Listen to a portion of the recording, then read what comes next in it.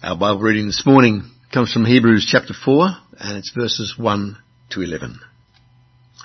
Therefore, since the promise of entering his rest still stands, let us be careful that none of you be found to have fallen short of it. For we also have heard the good news proclaimed to us, just as they did. But the message they heard was of no value to them, because they did not share the faith of those who obeyed. Now we, who have believed, enter that rest, just as God has said, so I declared on oath in my anger, they shall never enter my rest. And yet his works have been finished since the creation of the world. For somewhere he has spoken about the seventh day in these words, on the seventh day God rested from all his works. And again in the passage above, he says, they shall never enter my rest. Therefore, since it still remains for some to enter that rest, and since those who formerly had the good news proclaimed to them did not go in because of their disobedience, God has again set a certain day, calling it today. This he did when a long time later he spoke through David, as in the passage already quoted. Today, if you hear his voice, do not harden your hearts. For if Joshua had given them rest, God would not have spoken later about another day. There remains then a Sabbath rest for the people of God. For anyone who enters God's rest also rests from their works, just as God did from his. Let us therefore make every effort to enter that rest, so that no one will perish by following their example of disobedience. Thanks, Roger. When you first meet someone new, generally what's the first question that people ask? What's the first question? What do you do for work? Right? Which tells us something of a general belief in our culture that we're defined by our work, paid or unpaid. We draw our identity from our work and from our productivity, what we can do, that we are what we do. And our world happily reinforces this idea, even from a very early age.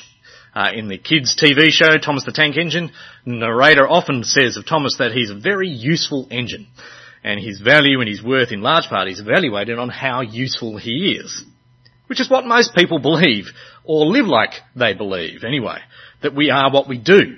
And not to work is to threaten our sense of identity. It's to think less of ourselves. And so to outrun any of this kind of thinking, we just double down on working more. And if we think of rest, even if we think it's necessary, we might think it's only what the rich and the privileged people get to do, that it's an indulgence, something that we can't afford to do, and that we don't want to do anyway because godliness is next to busyness, right? And who ever has enough time to rest? And so to avoid any nasty self-talk or worrying about not having enough time, we just work more. And end up becoming addicted to it, slaves, you might say, desperate to work when we can't or aren't, such that work maybe excites us more than anything else, or we take work to bed and on the weekends and on holidays, or we talk about it more than anything else, or we're secretly proud of working 50 hours a week, so we can easily and maybe happily answer the question, well, what do you do for work? But what if that's the wrong question? What if the right question is, what do you do for rest? How would you answer that? Because that's where we're going today, as we look at Christ being at the centre of rest. First, we'll see by seeing that work is for rest with God. But second, sin makes us restless. Third, Jesus restores our rest, so that finally we might live to rest in God. So that's where we're going. Firstly, work is for rest. Now, a couple of weeks ago, we touched on work and looking at how Christ can be at the centre of work and how being made in the image of God, given that he is a worker, that then we are workers too, and that a big part of what it means to be human, what dignifies us as human, is to work. Whether that's paid as employees or bosses, or unpaid as volunteers or citizens or students or parents or grandparents. But as important as it is, working is not the whole story. And it's certainly not the end to the story. We see this right back at the beginning. The high point of God's work is not the work itself, but rest from his work. So we read, "Thus the heavens and the earth were completed in all their vast array. By the seventh day God had finished the work he'd been doing, so on the seventh day he rested from all his work. Then God blessed the seventh day and made it holy, because on it he rested from all the work of creating that he had done." The happy ending of the creation story is God resting from his work on the seventh day. And this rest day, it's special for a number of reasons. Because firstly, it says something about God. It says that he's confident enough to rest. He's serene and at peace. He is happily not what he makes, not what he creates. He's happily the creator. And the seventh day of rest shows us this. And also shows us that the goal of work is time without work, which is what rest is. Rest is time without work, but with the Creator. And this is the end point of God's work, to stop and rest, and to delight, which we see as the sixth and final day of his work wraps up. God comes into the seventh day admiring his work. So we read in Genesis chapter 1, God saw all that he had made, and it was very good. And there was evening and there was morning the sixth day. At the end of all his work, God likes what he sees, and he enjoys what he's made. So as God comes to the seventh day, calling it holy and special, we get a hint of the goal of work, rest and delight. And so as we're created in God's image, it makes sense that we'd rest from our work too and delight in God's creation with him. We see this idea carried on later in the Bible when God gives the Israelites the Ten Commandments and tells them, remember the Sabbath day by keeping it holy. 6 days you shall labour and do all your work, but the seventh day is a Sabbath to the Lord your God. On it you shall not do any work, neither you, nor your son or daughter, nor your male or female servant, nor your animals, nor any foreigner residing in your towns. For in 6 days the Lord made the heavens and the earth, the sea and all that is in them, but he rested on the seventh day. Therefore the Lord blessed the Sabbath day and made it holy. The Israelites, they were to remember the seventh day, which was the Saturday, the Sabbath, and make it special by not working on that day. And in this, like with God and his work, it seems the goal of their work then was to rest and enjoy God's provision with him. It's no accident we're called human beings, not human doings. And to rest is to acknowledge this reality, particularly as we do it with God. To rest with God then is to strike at the heart of what it means to be human, and hints at what rest is for, that it's not firstly to help us to do more work, but that it's to enjoy God and the good things in his creation that he's given us. But this rest is disrupted very early on, which brings us to the second point. Sin makes us restless. And it all started with Adam and Eve. They eat the fruit God told them not to, and they suffer God's punishment as his delight turns to anger, and as their work is cursed to get a whole lot harder. And as that happened, a restlessness kind of sets in, a restlessness that everyone after them will feel, starting with their murderous son, Cain.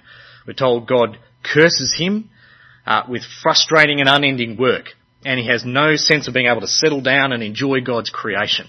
He's cursed to be a restless wanderer, we're told, afraid of God and afraid of others, a restlessness that we all experience to some degree or another because of sin. A restlessness that can work itself out actually in busyness. So we don't have to think too deeply about our time in eternity. A restlessness that means we fret we never have enough time. And so we work harder and harder, thinking that the time to relax, it's just over that next hill, that next job. We'll just do that next thing. We'll just get that next holiday, that next milestone, that next stage in life. Thinking, well, when we get there, then we'll rest. But the restlessness lingers. There was an interesting article recently written by the psychologist Adam Grant. He reckons with the impacts of the worldwide pandemic that the prevailing emotion of 2021 is languishing. That joyless and aimless blah feeling that comes along with a lack of progress, which we've been sold is the measure of life, to progress to bigger and better things. But as long as progress in work is the goal of life, then languishing is here to stay. With restlessness ever on the horizon as just a more frenetic version of languishing. Because restlessness at its core is an inability to rest and delight in creation with God. And that's all down to sin.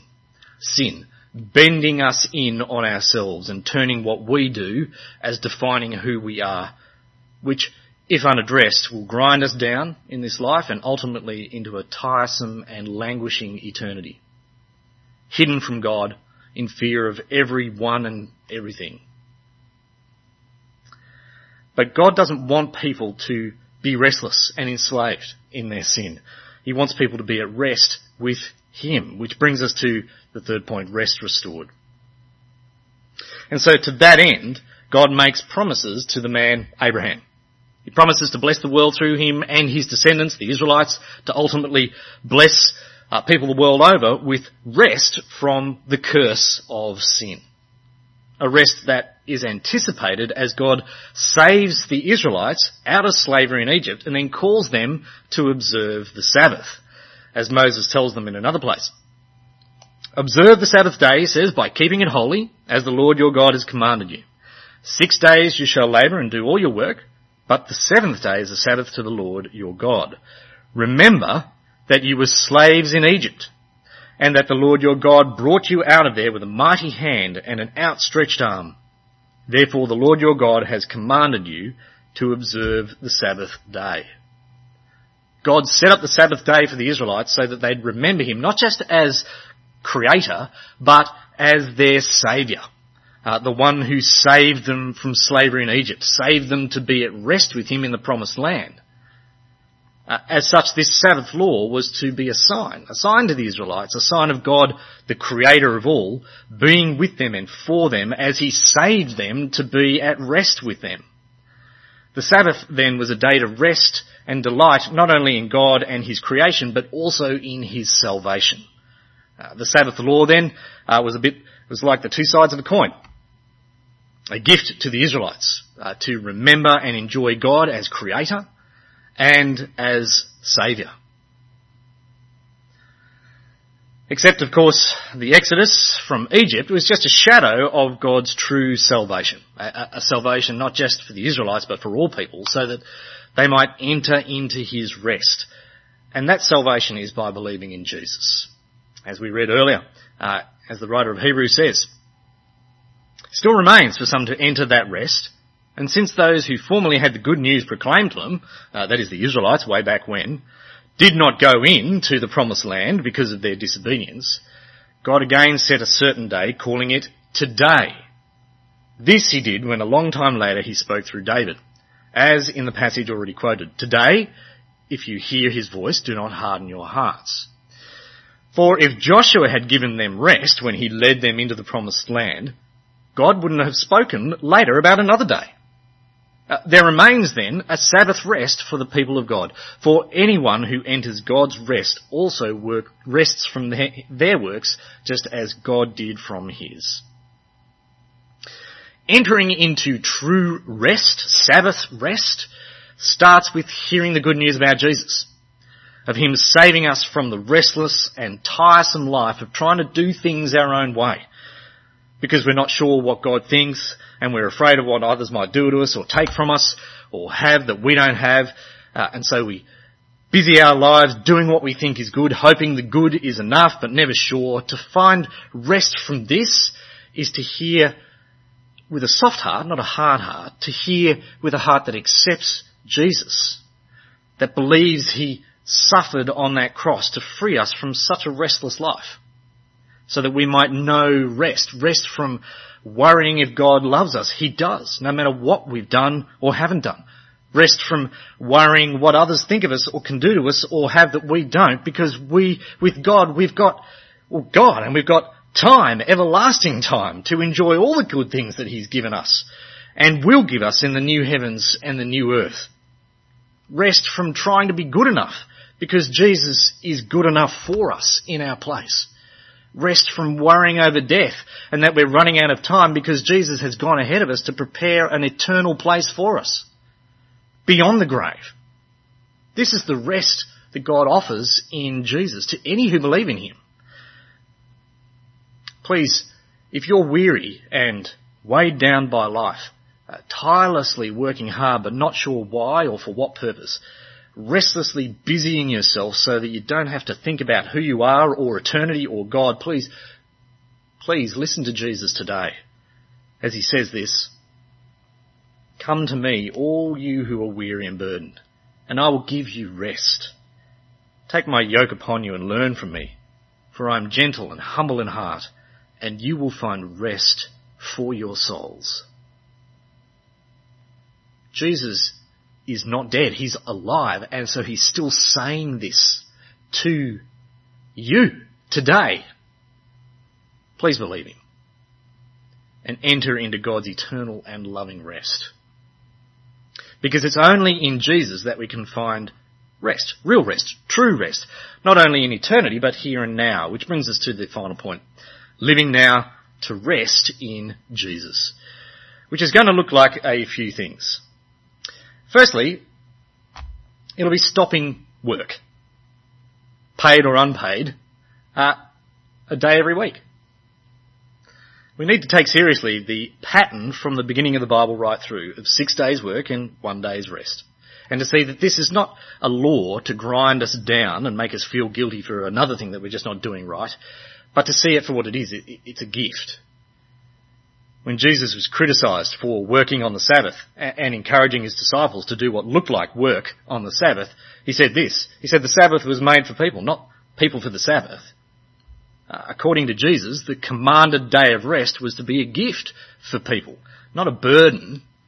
He wasn't legalistic about it like the religious leaders at the time. The Sabbath law was there to serve people, not the other way around. Serve them to help them cut with the grain of the universe by working 6 days and resting 1. That's the way God operated. That's the pattern he stitched into the fabric of the universe. So of course he wants people to observe it, because he knows that that's the best thing for them. When I first started driving a manual car, I'd frequently be grinding the gears, stalling it at the lights, bunny hopping on hill starts. If my driving was music, it would have been a cacophony. But now, with a few years under my belt, if my driving was music, I'd pretty much say it's euphonic. Yeah, I hear the laughter. But at least that's what everyone who travels with me is thinking. Nobody's actually said it. But how could they not? With the smooth rhythm of my gear changing now, and the neat lane, leaning in and out of corners, and the seamless overtaking of buses on the inside lane. Not really, but you get the idea. There's a rhythm to smooth driving, right? That makes the driving experience better and better the more that you get into the rhythm of it. Well, in the same way, there's a rhythm to life. 6 days work and 1 day rest. That makes it a better experience the more that we get into it. The less we pay attention to that rhythm, the more we'll grind the gears of this life and bunny hop our way into the next. Now, as we've seen for the Israelites before Jesus, the day of rest was to be the Sabbath, the Saturday. But with the resurrection of Jesus very early on, for Christians, that day shifted to be a Sunday. And Sunday is a good day to rest, particularly because that's the day in the week that we all meet together as God's people to enjoy God being with us. Which brings us to the next thing about our day of rest. That it's to be a time when we savour God with us, savour him in worship, and savour him in play. Firstly, in worship. Key to the Sabbath rest in the Old Testament was that the day was to be holy to the Lord. Our day of rest, it wasn't to take time off from God, it was actually to draw closer to him by contemplating our salvation, his salvation in Jesus. Which makes Sunday a great day for this, as we do church together precisely for this reason. It's a time when, unlike our working days, when we might feel frustrated by the limited time that we have to study the Bible and pray and think and meditate, the day of rest is precisely for that. A time when we can lavishly spend time reading the Bible and praying. A time when we can be unapologetic in delving into deeper study and thinking and meditation and contemplation on God's Word and His maybe a good Christian book or two. A day we can sing to the Lord and about Him, perhaps the only day that we think to do that and do it. It's also a day that we can focus on showing mercy to those in need. After all, Jesus did this on the Sabbath as He healed people, so we should see our day of rest as a day to show mercy too, particularly to those in our church family who are poor or in need. Indeed, as we love them in this way, Jesus says we love Him, and in so doing, we're worshipping God. It's also the day that He invites us to see the hidden ways of God's goodness at work in our lives. It's focusing on those aspects of God's love in Jesus, in His Word, in the many gifts that come from His hand, from people to food, to art, to babies, to music, to sport, so that we might overflow with thankfulness. So in all these ways, the day of rest is to have a stance of worship, of entering the day looking to praise and thank and worship God in any and every part of it, of savouring God with us. But it's also a day to savour God in His creation. A good way to do this is in play. It's interesting, in the book of Nehemiah, we see the Israelites gathering around the Bible, celebrating a holy day, just like they would a Sabbath day for many of the same reasons. And we read this. Then Nehemiah the governor, Ezra the priest and teacher of the law, and the Levites, who were instructing the people, said to them all, "This day is holy to the Lord your God. Do not mourn or weep." For all the people had been weeping as they listened to the words of the law. Nehemiah said, "Go and enjoy choice food and sweet drinks, and send some to those who have nothing prepared. This day is holy to your Lord. Do not grieve, for the joy of the Lord is your strength." This holy day was solemn, as God convicts the Israelites of their sin, but it seems to be part of the holiness of this day wasn't to mourn, but instead to enjoy God's strength in their weakness, to enjoy His love and His forgiveness and His provisions, and to do so by enjoying the good things that He'd given, food and drink and each other. As some have observed, it was to play. This day holy to the Lord was for play, which seems to lock onto something true of God Himself, that He plays. Indeed, in Proverbs we're told wisdom personified was with God in the beginning when He created the world, and He says this, "Then I was constantly at His side, at the Father's side. I was filled with delight day after day, rejoicing always in His presence, rejoicing in His whole world, and delighting in mankind." It'd seem it's God's pleasure to create. The creation then is God's play. So it makes sense then that those made in God's image, mercifully loved by Him, would, on a day holy to Him, want to be like Him and enjoy His goodness and creation in play. So on the day of rest, let's play. Let's enjoy God's creation and each other in play. It may be that we're not very good at playing, but there's nothing that says we think life is more than work than when we play. Because unlike work, play accomplishes no practical purpose. And if done with God in mind, it celebrates His sovereignty and His goodness to us. I watched a film the other day called In Time. The idea is that everyone is genetically engineered to stop aging on their 25th birthday, where a 1-year countdown on their forearm begins. When it reaches 0, the person times out and dies instantly. As such, time has become the universal currency, transferred directly between people or in time capsules. The rich, then, are those with centuries of time literally up their sleeves. And while the poor are rushing around frantically trying to stay alive, the rich are having parties and playing games and having fun because they've got time. And the simple fact is, in Jesus, we've got the promised rest of eternity with God. We're rich with time. We're the time rich, which means here and now, It's to trust God and enjoy his sovereignty as we delight in God's creation and learn to play in our rest, in our day of rest, whenever that day might be. So, by seeing that right from the beginning, with God, work is for rest, and while sin disrupts that rest, Jesus restores that rest for us so that we might live to truly rest in him. By not working one day each week and savouring God with us in worship and in play, so that maybe the next time someone asks us, so what do you do? We might think instead to tell them how we rest in God. And I'm going to pray to that end. Gracious Heavenly Father, please grant us a fresh appreciation of the rest that you have established for us in Christ. Thank you that we know your salvation in Jesus, and you have saved us from the worry of being right with you, of knowing you and being with you for all eternity.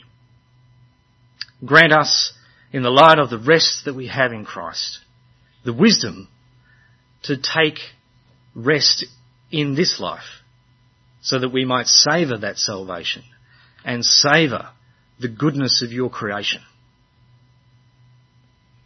And we pray these things in Jesus' name. Amen.